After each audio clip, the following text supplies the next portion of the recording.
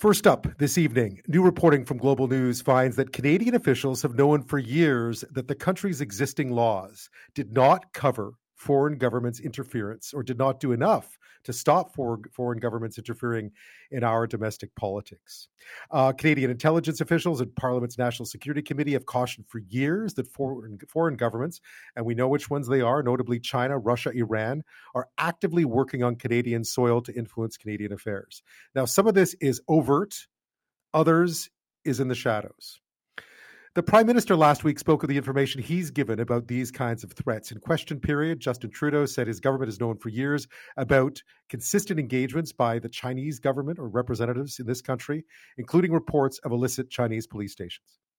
I am regularly briefed by intelligence officials and security experts on threats to Canada and to Canadians, whether it be cyber threats, whether it be interference with Canadian diaspora communities, whether it be use of online misinformation or disinformation. That is the Prime Minister speaking in question period last week. Well, this all comes as Canada's Public Safety Minister said the government was looking for ways to beef up its defence against foreign influence in our domestic affairs. Ottawa hasn't been quick to use new powers. One of them is a registry of people engaged by foreign powers to try and influence Canadian policy, a so-called foreign registry or foreign agent registry, really. Other countries have them, such as the UK and the US and Australia. But reports today suggest the government may be considering this as an option. And former CSIS head Richard Fadden thinks that's a good idea. You have an agent of the Chinese state in one shape, form, or another who's registered doing this sort of thing. You have an instantaneous reason for asking them to desist and possibly prosecuting them. One person who's been pushing for this for a long time, a foreign influence registry, is Quebec Senator Leo Housakos, and he joins me now. Thanks so much for your time. Pleasure to be with you. So I gather this report won't come as much of a surprise, but yet more evidence that there is at least attempts at foreign influence in our domestic politics, and the federal government struggles to figure out how to stop it.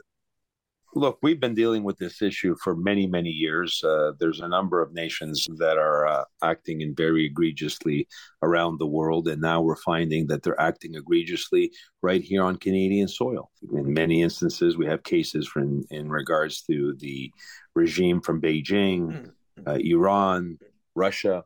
It's nice to see that Prime Minister Trudeau finally is waking up. Once that the media stories are starting to leak out of information, concrete information of foreign influence, it seems like that's the only time he gets interested in doing things. Yeah, I mean, they've been versed. Clearly, they're aware of the issue. I think they've been, there's been enough CSIS reports. There have been enough reports from Global Affairs Canada warning about this stuff over the years.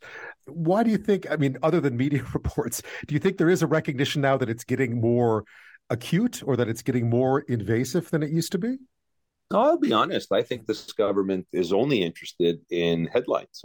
We've had many, many cases where intelligence services have come to parliamentary committees, security conferences. They've been raising these red flags in regards to foreign interference in our governments, in our institutions for many years. We've seen our allies like Australia, the United States, the UK tightening up their legislation and taking concrete action to push back against foreign influence. So this is not a surprise. And now we've heard through media stories, thank God, on a number of occasions of tangible instances of interference.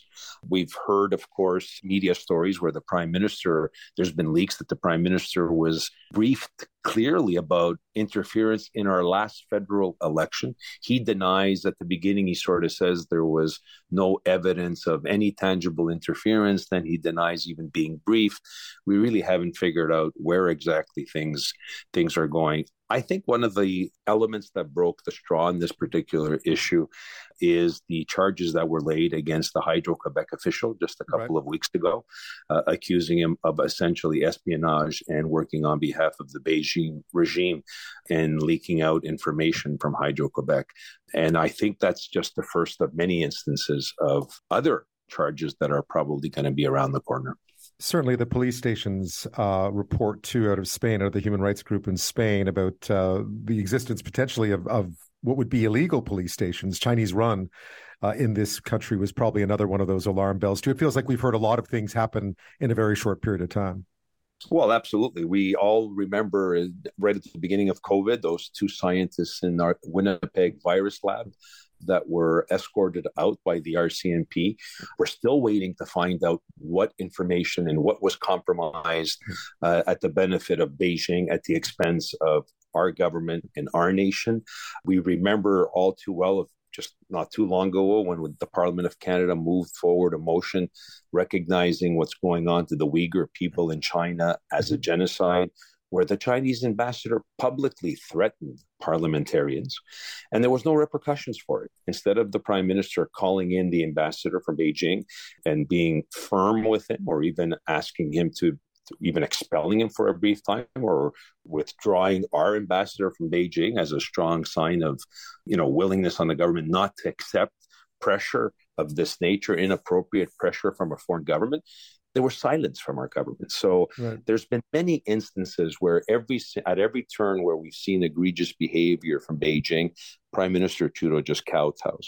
Of course, I mean, I was in China when Stephen Harper was prime minister, and I have to tell you, he wasn't any more. He didn't stand up any taller than Justin Trudeau has back in the day. I mean, at the beginning, he did, but I think we're really waking up to this, which has been interesting. Tell me about the Foreign Influence Registry, because what I think listeners might not understand right now is what is allowed to happen that we don't know about. Anything can happen that we don't know about. We do not know when, for example, parliamentarians accept certain gifts, or when they're actually even just simply approached by organizations asking parliamentarians to influence certain pieces of legislation or government regulation or government policy. Different organizations on behalf of different foreign entities that come and try to influence senior bureaucrats in crafting legislation or regulation, or applying or not applying certain legislation or regulations, et cetera, et cetera. We have in this country a lobbying registry. So any given moment in time that a corporation comes and lobbies the federal government on a policy, on an issue, on a contract, they register. It's a transparent, accountable way of doing business. But when it comes to foreign entities, foreign governments, or agents of foreign governments that are on our shore doing similar activity in a number of avenues, we have no clue. We're in the dark about it. And the lobbying registry doesn't cover it, obviously, because it goes beyond, I'm thinking of Huawei or so on, but it goes beyond business, right? Exactly. And it'll cover Huawei when they lobby for a federal government contract, for example, but it won't cover when they're lobbying and trying to influence sometimes a sub-entity of an entity, and that's where it gets complicated. Look, I'll just give you a very simple example. Over the last few years, there's dozens of instances of cases in the United States, Australia, of individuals on behalf of Beijing or other foreign entities that have been charged and indicted for trying to influence their government and their institutions. You know how many cases of a similar nature we've had in Canada over the last few years? I think I can guess. Yeah. Exactly. Zero. The first case of charges being laid were those charges a couple of weeks ago against this individual at Hydro-Quebec.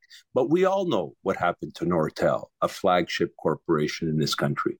For example, it's common knowledge. We talk about it, behind the scenes. We make references to it, but we've never taken any action to make sure it's not happening as we speak. So you've been pushing for this for a while. You have a private member's bill, I believe that was that came out it's about 8 months ago now, back in the spring. What has been the response? Have you seen any movement at all towards actually adopting this as an idea? The bill was tabled back in February, so it's almost a year. You're absolutely right. It's really a knockoff of what I call the Kenny Chiu bill. Of course, Conservative Member of Parliament in the previous Parliament that tabled a almost identical piece of legislation, which of course did not go very far. We weren't able to get it through at the time. Many claim and will believe that some of the interference and the alleged interference on the part of Beijing in the last federal election to defeat candidates like Kenny Chiu was because of his bill that he put forward. But one of the good news of being in the Senate is I don't run for re-election, and I guess that gives me an opportunity not to worry about that, so I can put forward a bill on principle and hope that the government will embrace it because it's the right thing to do. The bill was put forward with the same objective. It's been lingering in the Senate for 10 months now. There hasn't been a single Trudeau-appointed senator that has spoken to the bill. There's been a tactic here to just keep it on ice, and it hasn't moved at all. So today what we've heard from Minister Mendocino is typical of the Trudeau government. There's a problem, but instead of taking action, which we all know it's been years in coming, they're talking about thinking about it and consulting about it, again, which might take many, many more years. And how much more compromised can we become during that process in that period of time? Yeah, I suspect, Senator Housakos, that if and when we see a registry, it certainly won't be attributed to you or Kenny Chu, but and what form of a registry will it take, right? Yeah. What form would you like to see? I mean, ultimately, what would you like to see done? This would be, I know there are some complexities around that sort of registry. Australia's bumped into a few problems. It's been successful. It's also had a few stumbles here and there, but, concerns about it overreaching a little bit. But what would you like to see ultimately in terms of a foreign influence registry in this country? I'd like the government to look at the examples in Australia, look at the examples in the United States, and come up and put something into place very quickly. This isn't about me or my bill or Kenny Chu's previous bill. This is about doing what needs to be done to protect our parliaments, our nation, our institutions. The time for talk is over. And the objective here with a registry is not only to respond to the egregious behavior of Beijing, but there's countries like Iran, there's Hezbollah, there's Hamas that are also on our shores, that are influencing academic institutions, are influencing organizations. They're influencing Canadians of ethnic background who might be coming from these homelands where they intimidate them right here in Canada in advancement of their own political agenda. Russia, we see what they're doing right now in the Ukraine and how they use regimes like they're doing in Cuba in order to propagate their propaganda and other allies around the world. And all of these countries I've just mentioned, they're active on Canadian soil using and intimidating Canadians, and that has to stop. The objective of this bill is to stop the intimidation towards Canadians, stop the nefarious behavior in trying to infiltrate our academic, economic, and political institutions, attach some penalties to those individuals and organizations that engage in this behavior under the criminal code. So that way the tools are available to our intelligence forces and our security forces to put an end to this. Yeah, I noticed it wasn't in the Indo-Pacific strategy, which I think was a bit of a surprise. Absolutely. And when it's all said and done, we in Canada have given access to particularly a nation like China to our capable middle-class economy and marketplace where they have benefited for decades, but we haven't attached that unfettered access with a demand that they align themselves with our standards, environmental standards, labor standards, standards on human rights and freedoms and democracy. And you're absolutely right when you said at the beginning of the program, this hasn't been a one-off only with this government. Successive governments over the last 3 decades have not stood up to China to make it clear.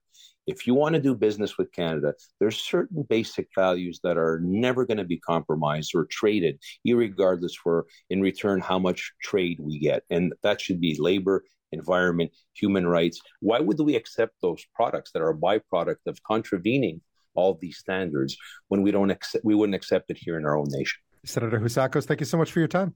Thank you, sir.